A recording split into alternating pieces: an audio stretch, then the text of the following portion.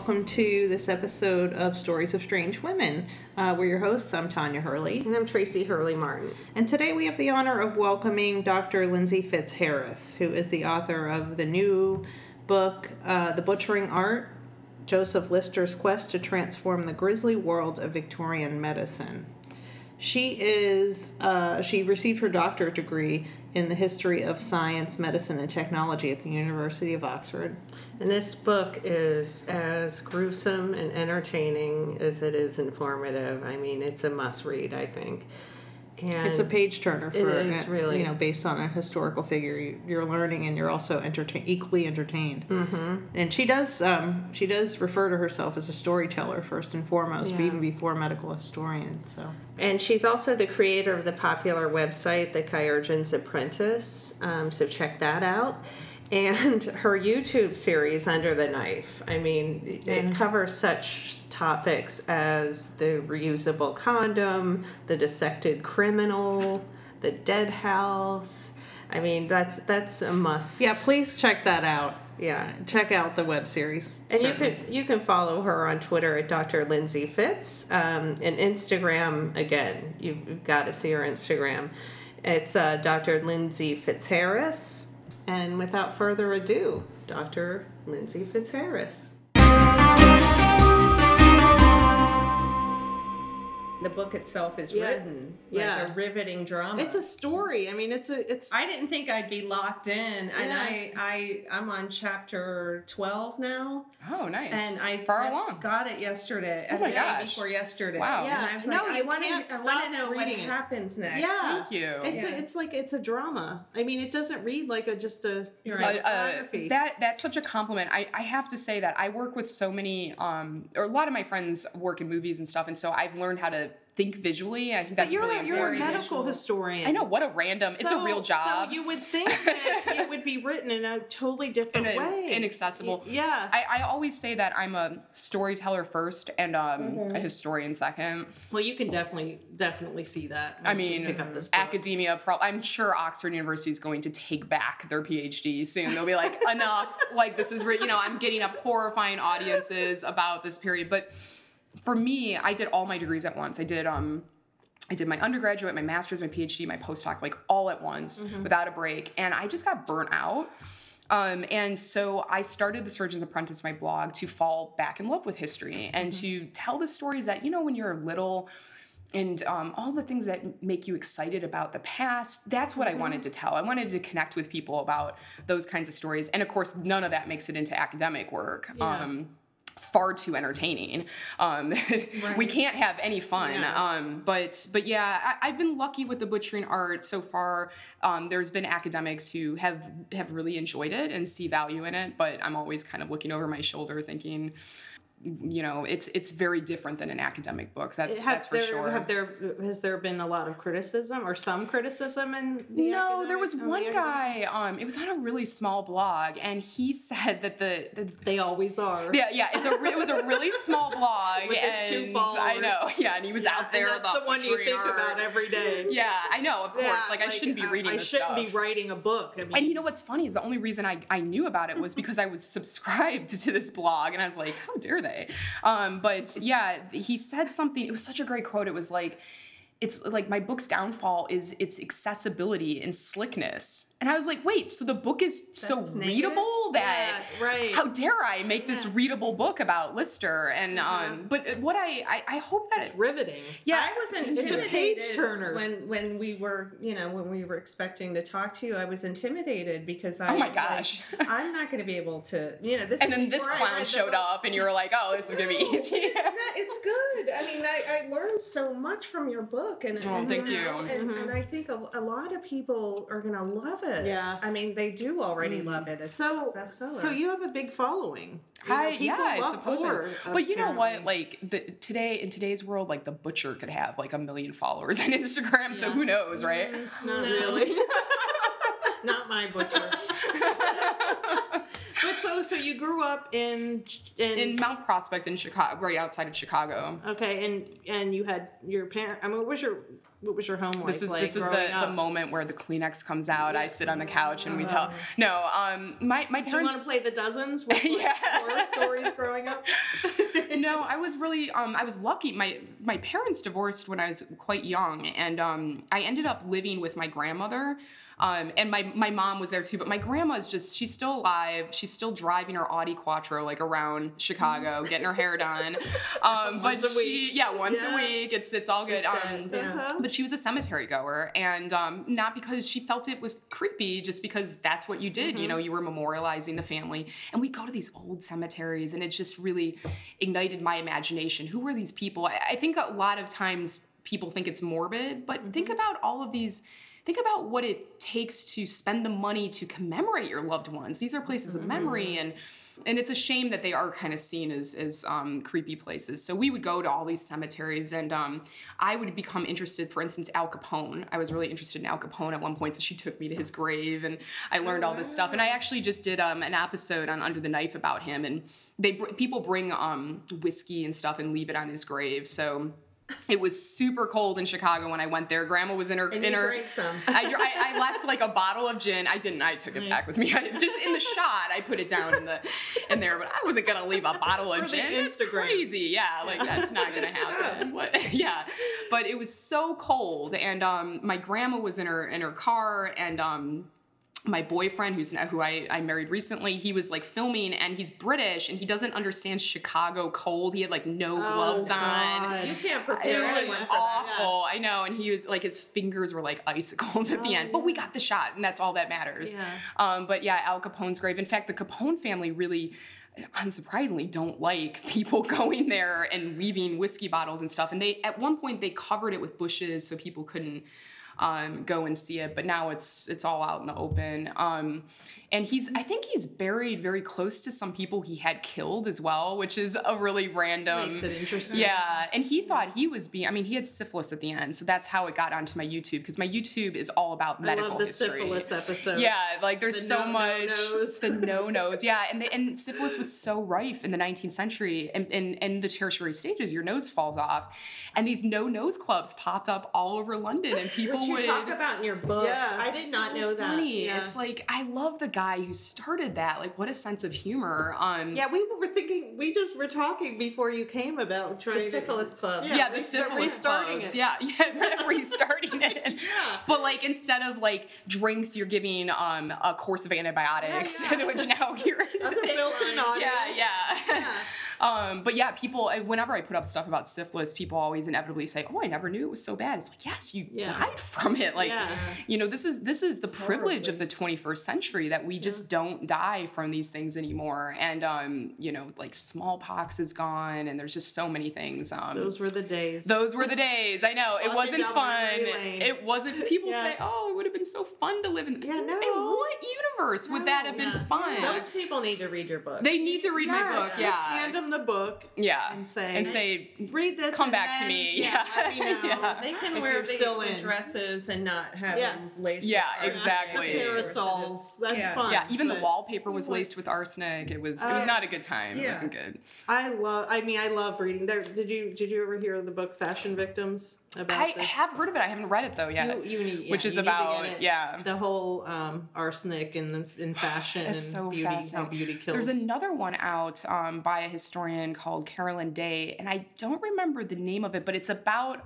consumption and tuberculosis and how that also informed fashion, like this kind of the skinny kind of bodies and stuff. So it's sitting in my bedroom. I need to read that. So that's another weird one out there for you. Yeah. So many good ones out there. Yeah. So you're with your grandmother. You're raised with your grandmother. Yeah. And your grandmother loved to go to cemeteries? She was a cemetery goer, but she also, her house is like verging on hoarding, you know. And she just has stuff in this house. It's like, you know, very old. And so I got to touch history. I think that's really important if you have the opportunity to just touch it and be there.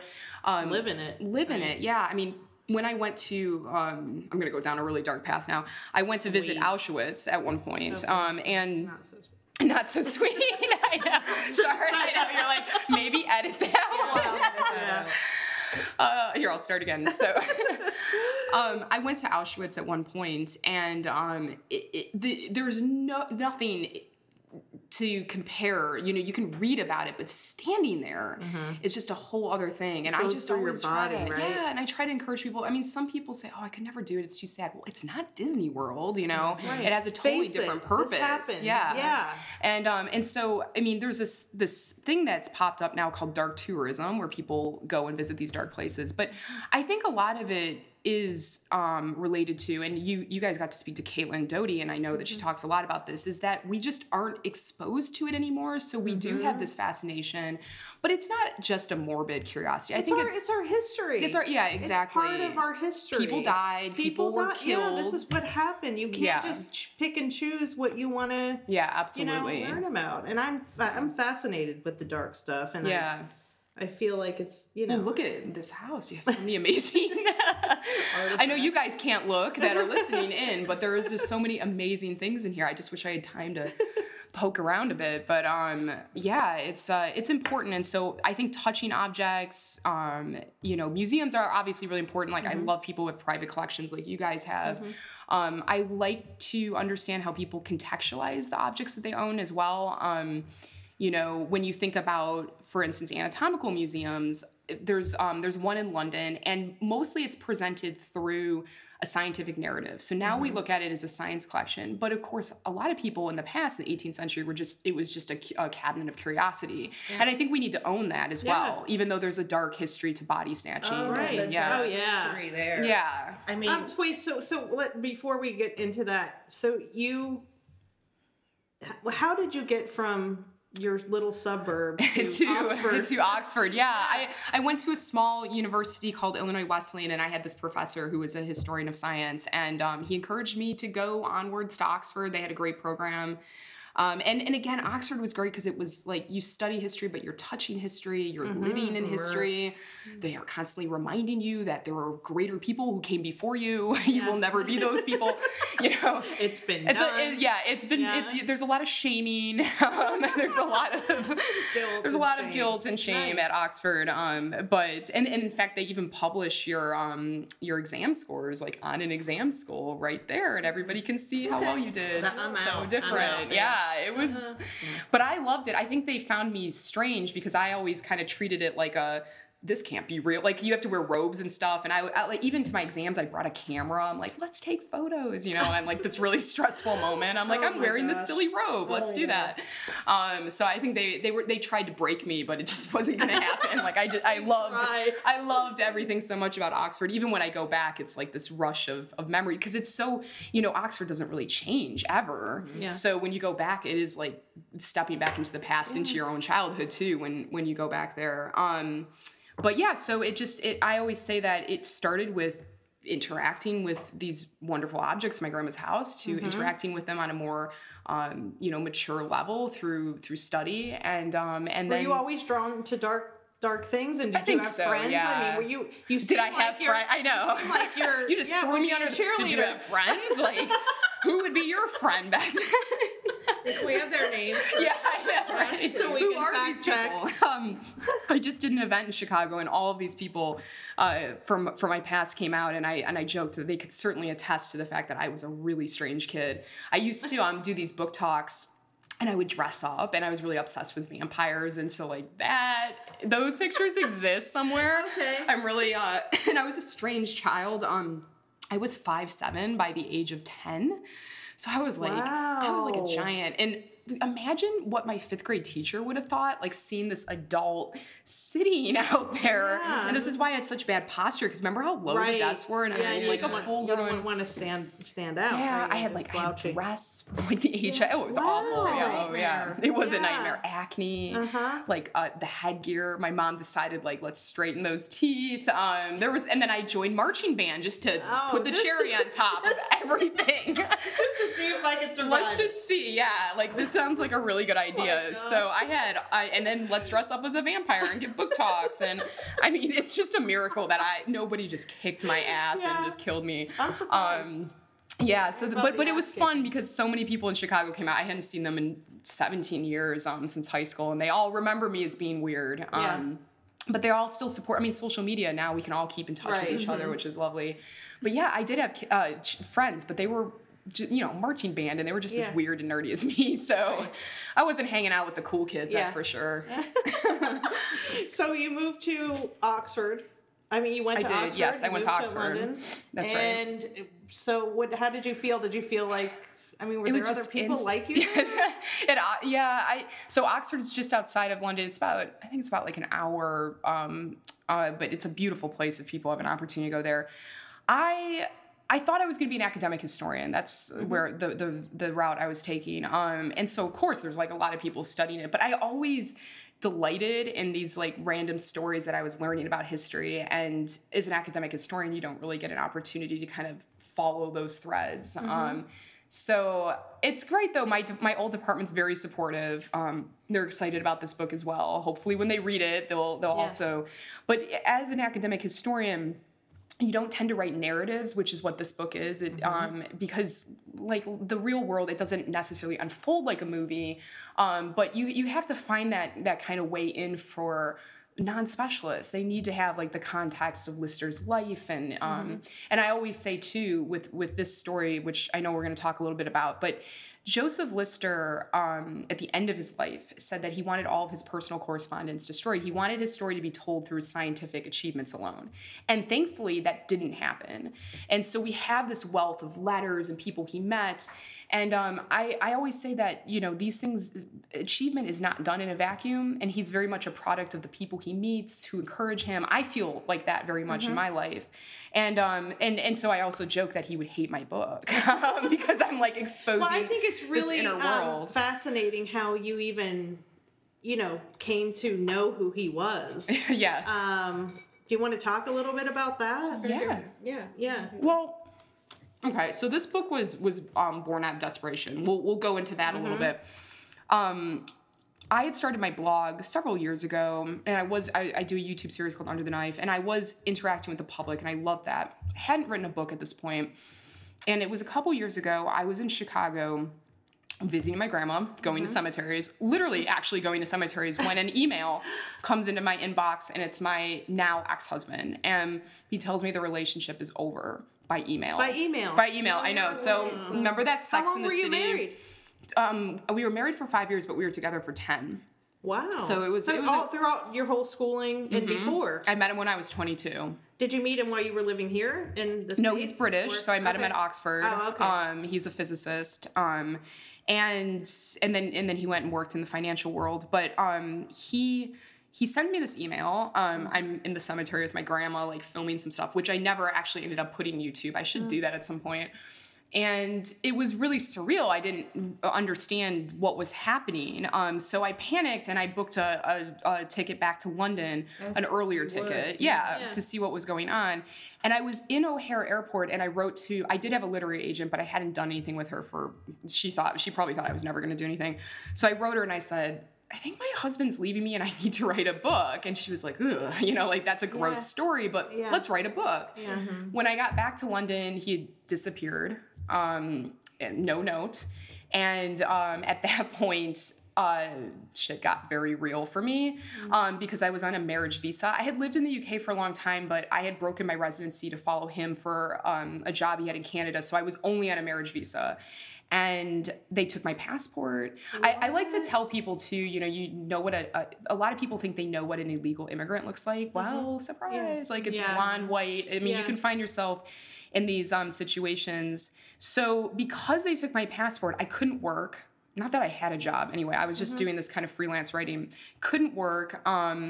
And I was living in an apartment I certainly couldn't afford. I didn't know where he was. I didn't know what was going on.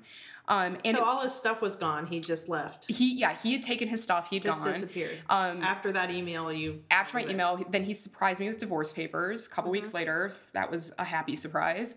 And it was my great fortune that Caitlin Doughty had just come to the UK, author of Now From Here to Eternity, had just come to the UK, and she was staying with me for her UK tour. And she's so great with grief because she's a mortician, and she would just let me cry and stuff.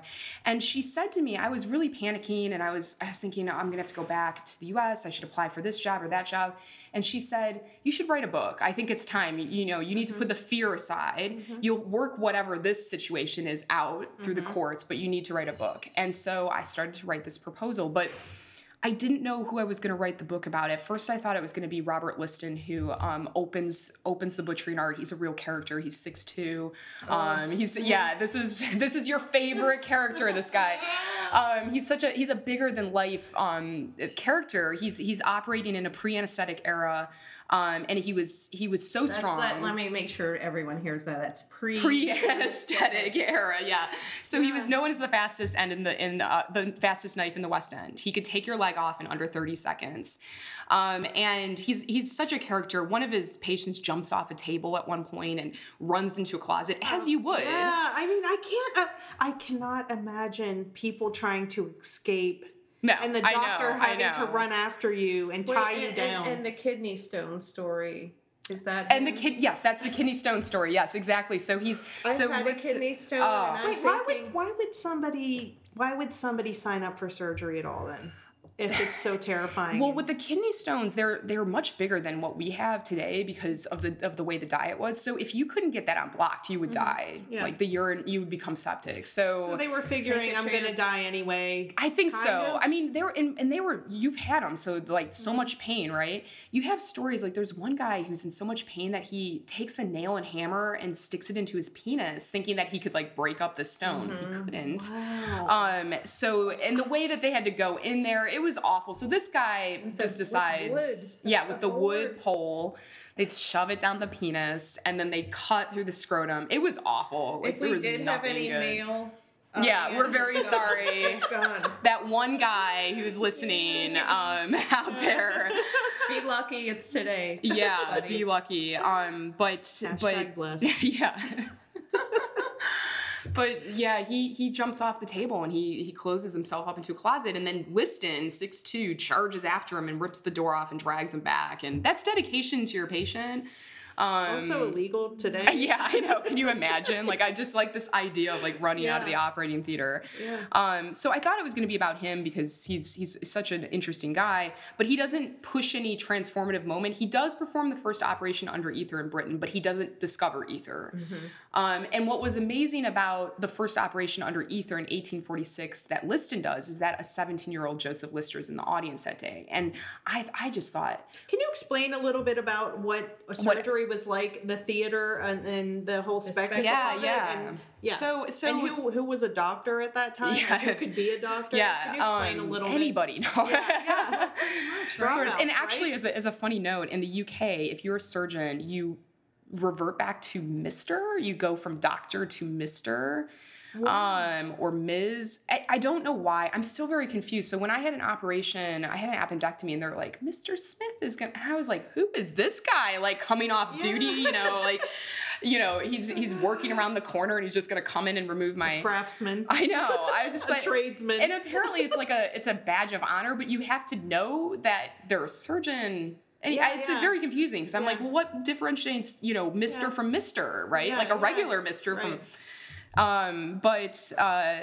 So in the past, these operating theaters, they were filled to the rafters with hundreds of spectators who carried in the grime and dirt. In the 19th century, we're talking. In the 19th, not today, who carried in the grime and dirt of everyday life. So this was very unsterilized environment.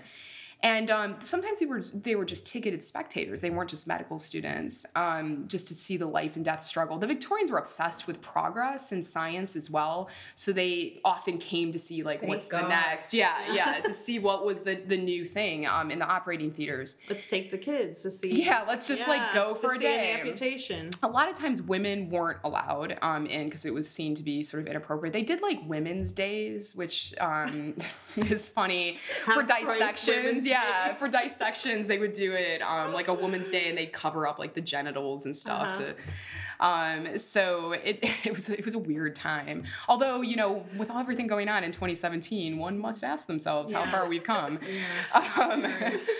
We have Women's Days again, and you know. But yeah, so these were it was very much a spectator sport, and Liston himself, the 6'2" butcher. I call them butchers. They obviously didn't refer to themselves like that, but he was a showman as well. Like, he would walk into the theater and he would say, "Time me, gentlemen," and you can just hear the ripple of pocket watches that opened. And this kind of really, I'm really hoping that we get the movie made, and one of those scenes that we're thinking is, you know, those pocket watches all opening in that kind of circular shot of this beautiful operating theater. And so yeah, this was the. He comes into the operating theater. It's 1846. Ether has been discovered in America a few months earlier. And the great Robert Liston walks in. He calls it the Yankee Dodge. He thinks it's American quackery. He doesn't think it's going to work. And it does. And what is incredible, I think, about that moment when I was thinking about writing this book was most people, if they've ever thought about medical history, which is unlikely, but if they have, they think of the moment that we cured pain, essentially, like the age of agony is over. But actually, surgery became a lot more dangerous because they didn't understand germs, so they were more willing to pick up the knife. And as a result, these operations become slow-moving executions. People are dying much at higher rates. I mean, they didn't wash the table. Right? No, they didn't wash it. Why would you wash it? On them, and you had to have money for your funeral. Yeah, you had to pay. Yeah, you had to. When you went into these hospitals, you paid for your inevitable burial. These in your book, you say dying of hospitalization. Yeah, hospitalism. That's right. That's this term that pops up. And again, these hospitals were not for the wealthy or the middle class. You would be treated in your own home. There's an incredible story of a woman named Lucy Thurston in the 1840s, and her surgeon, she has a mastectomy without any anesthetic, which is mind-boggling alone. And the surgeon walks up the stairs and into her bedroom. First of all, he decides that she needs to have this done, but he doesn't want to tell her the day because he doesn't want her to fixate on the day. But that would make me more anxious. Like, is it going to be today? You know what?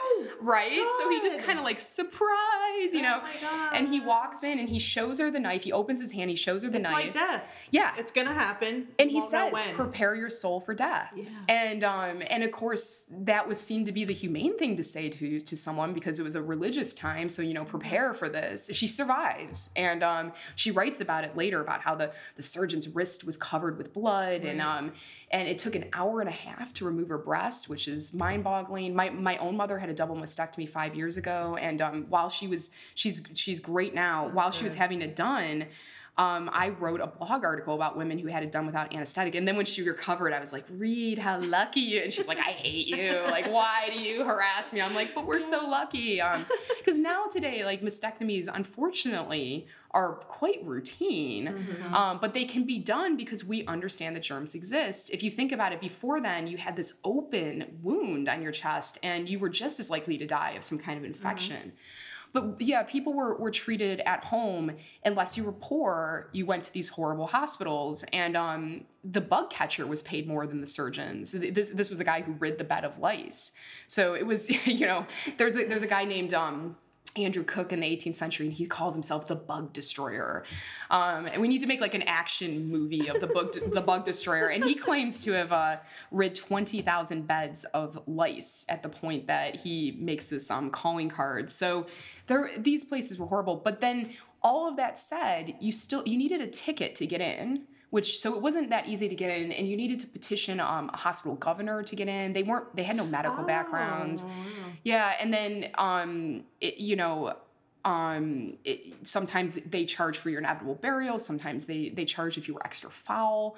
So when I say the poor, it really means what historians call the deserving poor, people who had some kind of income. If you were absolutely destitute, you didn't have any options, which may or may not have parallels to today. Hashtag politics, right? Yeah. But this was in Britain.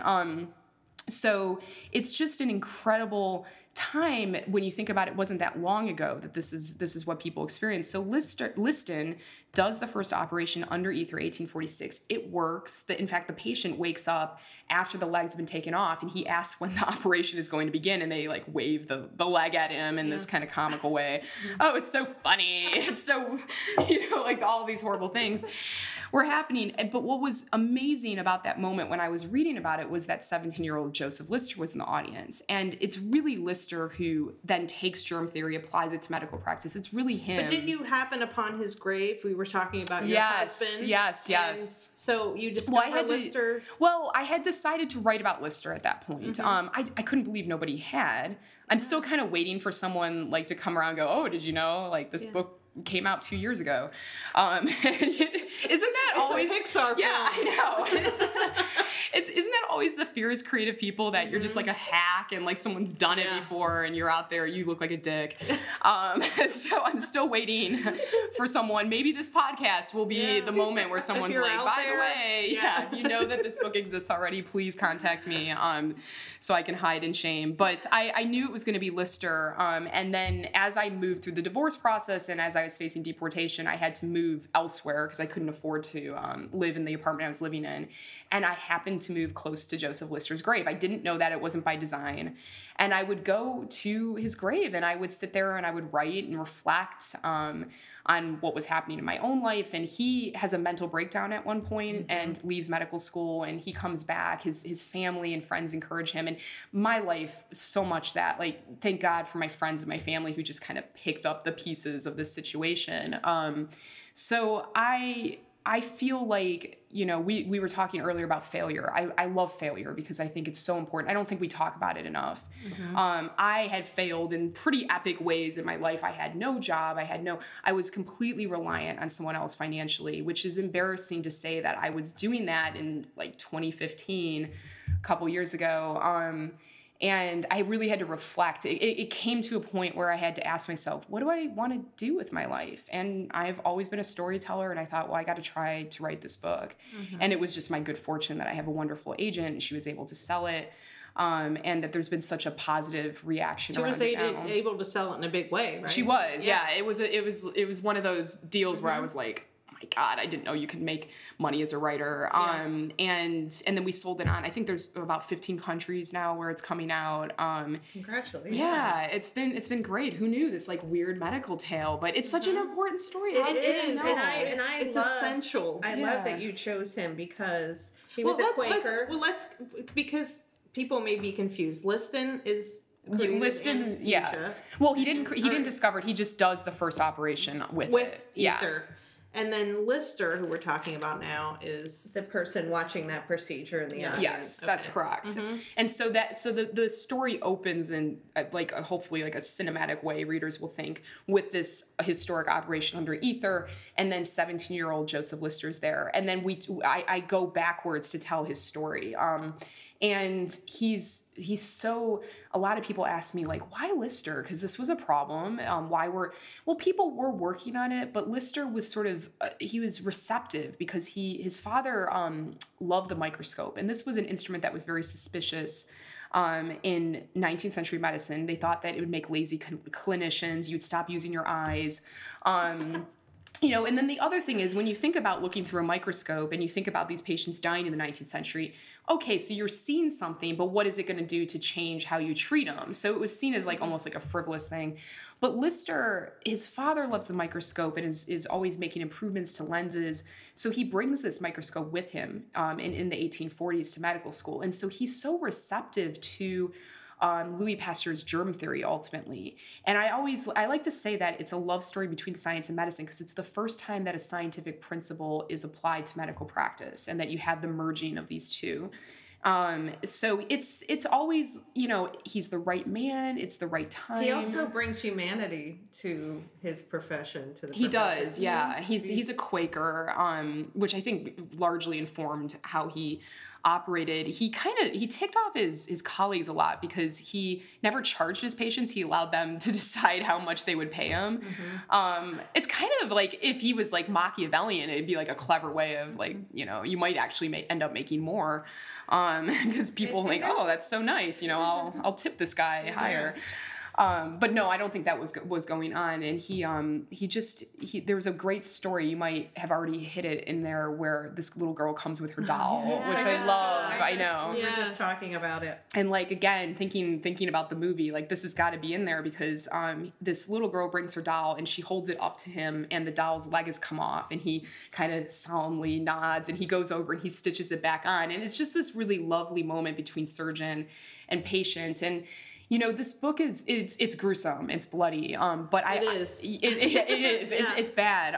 But I always try to remind people that a lot of the descriptions are contemporary descriptions. These are the words from the past coming through in this book. These aren't my words necessarily. People were really horrified about going to the surgeon, and rightly so, when they're ripping doors off closets and like dragging you back. And the surgeons themselves is sort of, I think everything becomes sort of funny after enough time passes. We can laugh about Robert Liston charging after his patient, but the surgeons themselves, they lived and died with these people as well. I mean, imagine going in, day out, your patient's dying. You're exposing yourself to risk before antibiotics, vaccinations. Before washing your hands. I mean, doctors died exposing themselves to these sick people, and they didn't make a lot of money.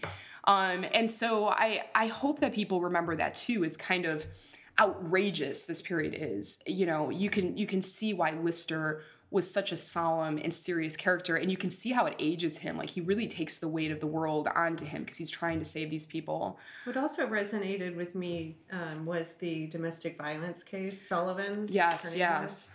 And how, women were, it was a cheap time, you could be beaten to death and there were no legal repercussions for that. You were just property. But yes, the story you referred to is a woman named Julia Sullivan, and it's one of Lister's very first cases where he was alone. He's alone, yeah. And I loved it because he's alone in the hospital just by chance. It's at night. And she's rushed in. She's been stabbed by her husband, and her guts are sort of spilling out. And he's able miraculously to save her life. But wasn't this the first abdominal surgery? It wasn't the first, but it was the first time that I shouldn't say it wasn't there was no first in general, but what was different was that he stitched the gut itself. He sutured the gut itself, which was risky because of infection. And so this is before he comes up with antisepsis too. So even more dangerous. And he tucks the intestines back in. No surgeon would have really done that because it was just too risky at that time. Usually I think what they did was they kept the wound open and it would slowly close up. But that too, exposing it to the air, as we know, to longer exposure. Yeah. So he saves her life, and then he has to testify in court as well, because surgeons were the first people in the medical profession to actually testify in criminal cases. And the guy, and I say in the book too, he actually ended up saving two people's lives because he saved Julia's life. The husband gets deported. I'm sure that wasn't a pleasant experience for him. These deportation ships and this ban essentially being banished to the penal colonies. But he would have certainly been executed if she had died. So. And at that time too, thinking about the Victorian marriage, as it were, but how women were sometimes sold. Oh yeah, the divorces. You could divorce your wife essentially. It's so in order to divorce your wife, if you were a man, it was a lot easier. You only had to come up with one reason, where she would have to come up with several. And being beaten certainly wasn't an excuse to leave your marriage. So Julia finds herself in an abusive relationship and just decides to leave. That's what prompts this attack. But yeah, there were wife sales going on. Thank goodness I didn't live back then, right? Who knows? I could have ended up on sale. Yeah. But it was just such an awful time. And again, not so long ago in the past that women were treated like this. So. And we haven't come far enough. No, we have not come far enough. That is true. I don't want the message to be thank goodness we live today, because there's a lot of work we still have to do. We keep going backward, 2 steps back, 1 step forward. I know. But it's good. I feel like women are becoming more empowered to tell their stories and to come out. And with me too, I don't like to focus too much on the circumstances with which the book was born, but it was integral to why this happened. And if if it can inspire some women to get out of a situation or to think that, you know, if there's women out there right now going through a horrific divorce and they think my life is over, it's not over. You never know what's going to happen. It could be like the reborn, your identity is reborn.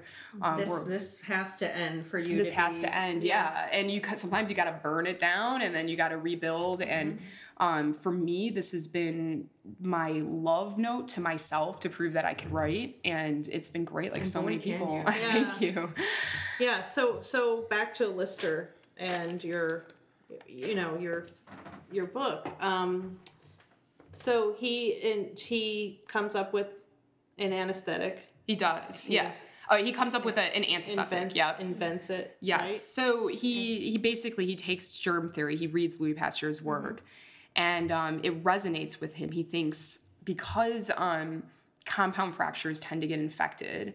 And so compound fracture, like the skin's broken. So he thinks, well, maybe it's germs that's getting into it, because if you break your leg or your arm and it doesn't break the skin, it doesn't usually get infected. So he's thinking this might make sense, something coming from the outside.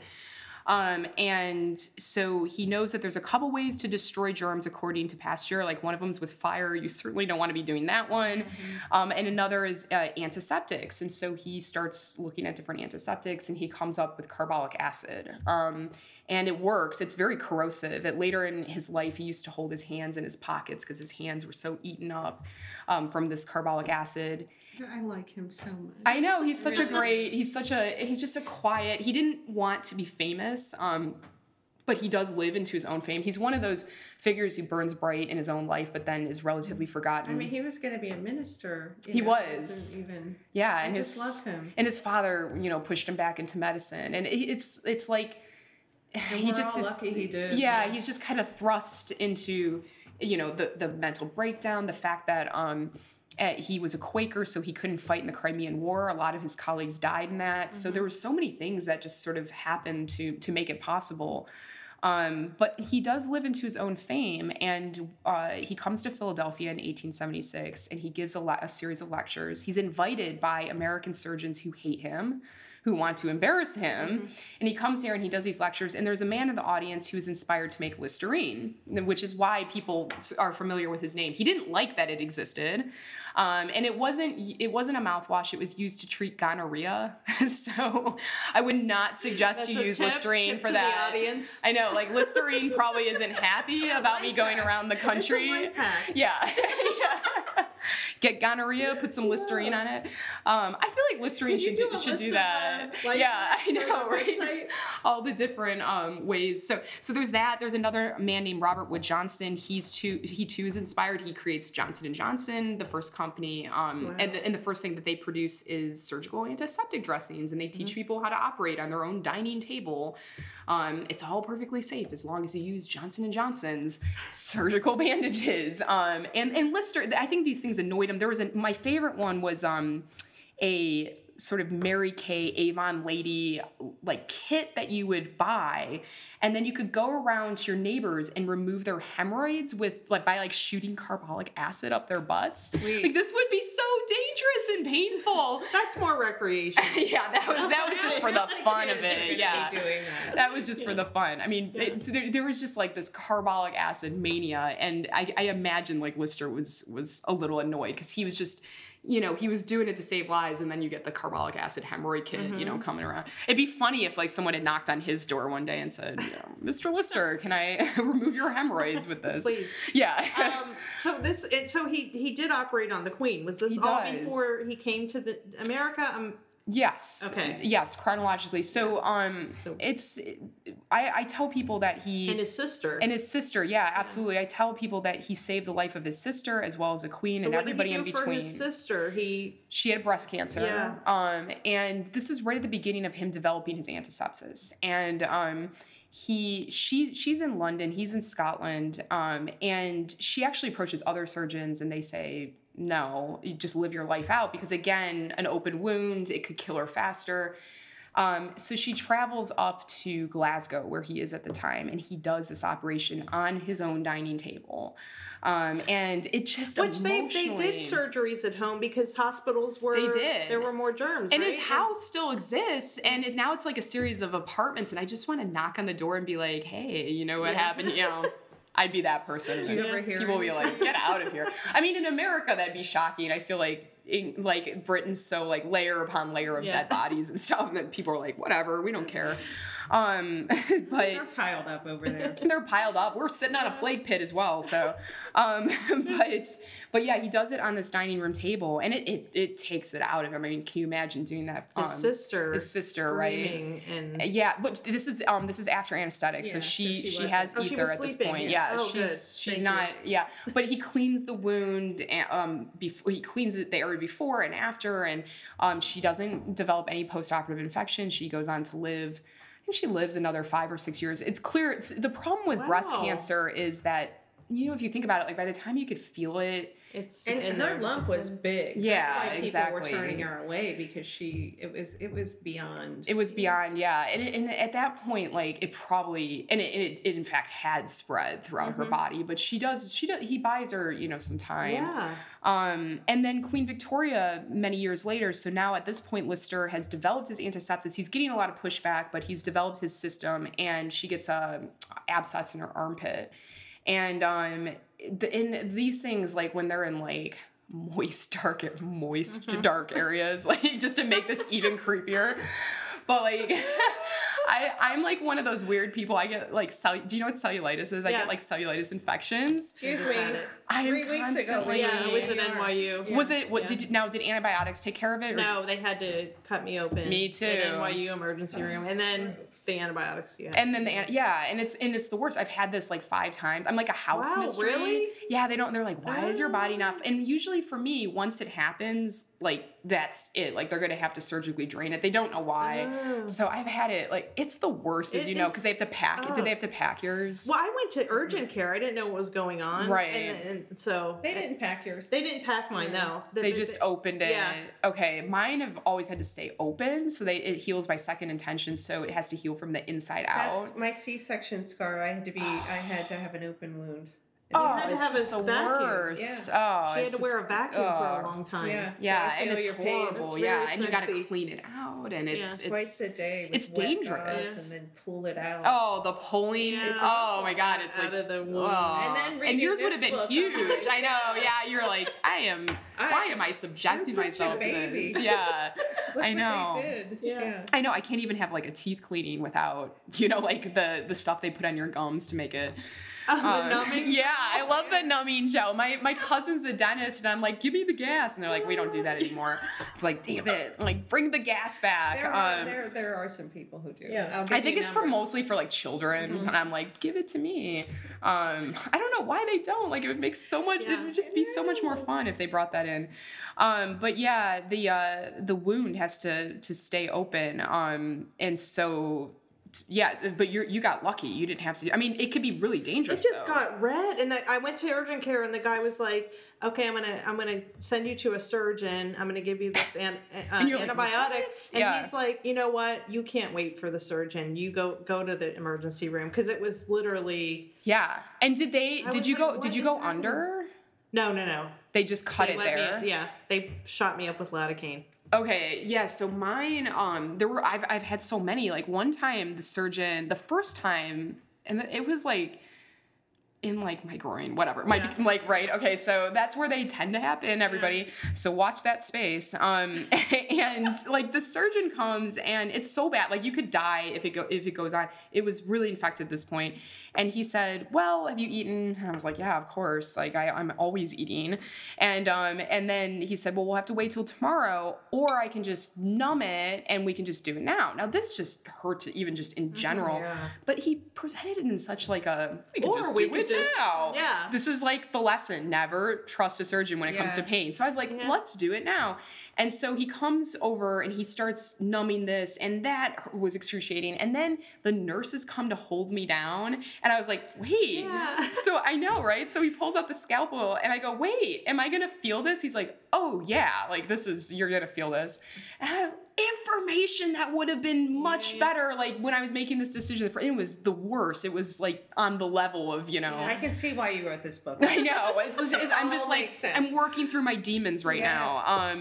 So Your yeah. history of cellulitis. So cellulitis, and people don't really take it seriously. I mean, like you probably didn't know what it was. Now It was like a big deal. I'm gonna go. Yeah. It was just so. And then it became hot and flaming, and you're like, oh my god, something is bright red. Something's very wrong. Something is I've really had bad. it Yeah. before once. But your From body a spider fought it. bite. Yeah, a lot of people No, I get had to that. drive myself to the ER because See? a red line We're was like like the forming same. on my leg. Oh, and I that's was like, really I'm bad. dying. Yeah, that is Yeah. really bad. You could literally lose your leg Yeah. if it gets 2 points. So this is like Yeah. a health announcement to people Yeah. who are listening. Because one of my friends in LA just a couple weeks ago, she also got like it was spreading, and I said I'm gonna draw a line around it. That's what they do. Yeah, the to Sharpie. check. Yeah. Yeah. And she's like, it's not a big deal. It's just a spider bite. And then it was spreading, and I was like, get yourself It is to a big deal. Yeah, and the Yeah. doctor was like, yep, antibiotics, cellulitis. And she's Yeah. like, oh my God, I almost Yeah. died. And Yeah. probably not. But, it's something you have to be aware of. And I do remind people that all of the things in the butchering art are things that we still get today, but because we understand germs, we're able to prevent them better, we're able to control them. But, gangrene, it's still, necrotizing fasciitis, that's like when, the flesh-eating disease, and it happens. It's the terrifying. worst, I know. And it happens a lot, like with people with, It's like Victorian times all over. And the thing that gets me is the parasite up the nose in lakes. That eats your brain. No, The that brain like, eating. are you planning to go to the Amazon Yeah. soon? And like, you're What's like, happening here now? It's happening in in the States, and like oh my God, and like the Yeah. Zika virus, like a there's so child many died random from swimming in a lake, a warm lake. No, that's horrible. Yeah. Yeah, I read this book about the Amazon. I can't remember what it was, and I was like, why would anybody risk it? Like everything eats you there, or plants something in you that You're kills going you. as food. Yeah, exactly. You are walking in like a McDonald's hamburger Yeah. into the Amazon, but people still do it, and it's incredibly dangerous. They haven't discovered. So many parts are not. Haven't been explored, and there's tribes that are very dangerous if you just sort of came across them, and people still get killed or kidnapped. Oh God, how did we get on this? We were talking about necrotitis. Oh yeah, necrotizing fasciitis. It always comes back. Don't Google it, everybody out there. It's already did. horrible. Yeah, and you regretted it instantly. And that is, but it's not a term used in the 19th century. But a lot of the things I'm describing are probably necrotizing fasciitis. They call it gangrene, which there's various. Things are septic or gangrene, and there's different stages of that. As medical historians, we don't like to retrospective diagnose people. We like the contemporaries to explain it in their own terms. Interesting. And a lot of it has to do with, think about medicine today. It's always changing. So it's not like if I said, well, that person, or Abraham Lincoln's a good example, because a lot of people think he had Marfan's, this very strange genetic condition. And he may very well, if he lived today. But the problem is that when you say Abraham Lincoln had Marfan's, you're basically implying that what we know today is the hard truth. And science in medicine is always shifting. So what we know today might be different from, 50 years. Mm-hmm. So you can really only know the experience, like what were his symptoms in the time? How did people contextualize it as much more interesting to medical historians? How did they explain, for instance, the plague? But it's fascinating. You always get these TV shows like, what did he die from, really? And And there's a fascination, I think, with that, but it is definitely kind of like, I think it's kind of a sketchy area when you're diagnosing people in the past. You don't have access to the bodies. One of my friends is a bioarchaeologist in London, and again, fascinating. She looks at these skeletons and she can say, like, today we would have said that this person died of X, Y, Z. But it doesn't really change it certainly doesn't change their experience. Mm-hmm. So in the book, I use the terms that are contemporary to Lister in his time. But that said, like the story of the seaman's penis falling off, if you've gotten to that, like that was definitely probably like necrotizing fasciitis. That poor guy. This guy, this sailor, he's on a ship, and he gets some kind of bacterial infection, and his penis literally falls off. And after it all just kind of erodes, the surgeon says in the record, as if he needs to, he says, the patient died. And it's like, thank God that guy, someone should have killed him. Like, that is awful. Yeah. By the time he gets to that point, but it just shows like these things just spread, like they didn't know how to control it. And, you know, and a lot of times if you got it in your leg or your arm, they just amputate it. But of course the instruments weren't clean, so you could get, you know, other kinds of issues related to that. It was just a horrible time. Yeah. Nobody should want to have lived in that period. No. Yeah. So what about the what is it called? The clock saw? Oh, the clockwork saw. Another failure. I love failure. I need to write a book about just failures, because they're so interesting. And you think about everything that succeeds, there's got to be like, you know, thousands of things that failed.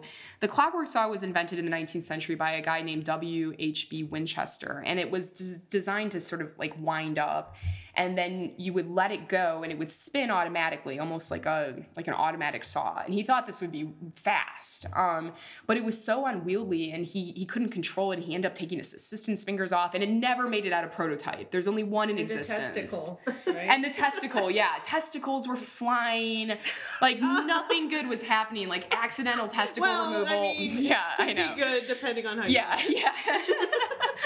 So it was a fail, and it never made out of prototype. There is only one in existence. It's at the Hunterian collection in London, and it's the first episode I ever did for Under the Knife. And so my friend Alex, who also shot my brilliant trailer, he recreated this saw. Like, he built this thing, and this is YouTube. Why were we doing so much work? Like, what are we? No, and I said to him, I was like, you know, I'm like, it's fulfilling. Let's just, it is. And I said, well, let's do something simple. And then it just became this, you know, we have a magical bucket, we have a puppet, craft services. Oh, there's just so much. Like, the puppet was really controversial. When I have like a full-size devil puppet that appears, and the first time he appeared, you know, people were like, how dare you bring in a puppet?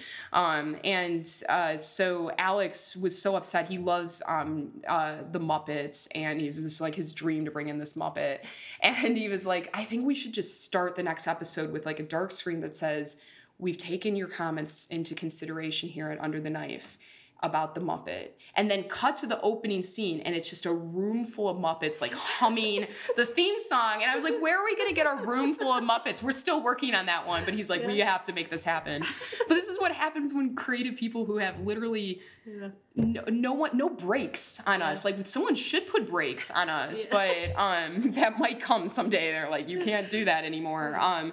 But what a joy to just work with someone who's like so creative and just loves to kind of do this kind of thing visually. I know that you direct and you love working in the visual, but it's like, I wish that we didn't have so many guidelines and stuff, and just take the camera and just go out there. And but the biggest compliment when people come to YouTube is someone said, why the hell are the production values on this random video so high? And I was like, yes, you know, like, we ask ourselves that every day. Like, why are we doing this like random for the 5 people who watch it, you know? But it's just too fun not to do it that way. It takes us ages. We have a magical bucket, things pop out of it. That too is like, we have to get someone really tiny to get under the desk and put the stuff through, and we take it very seriously. This kind of ridiculous. Did you start Under the Knife?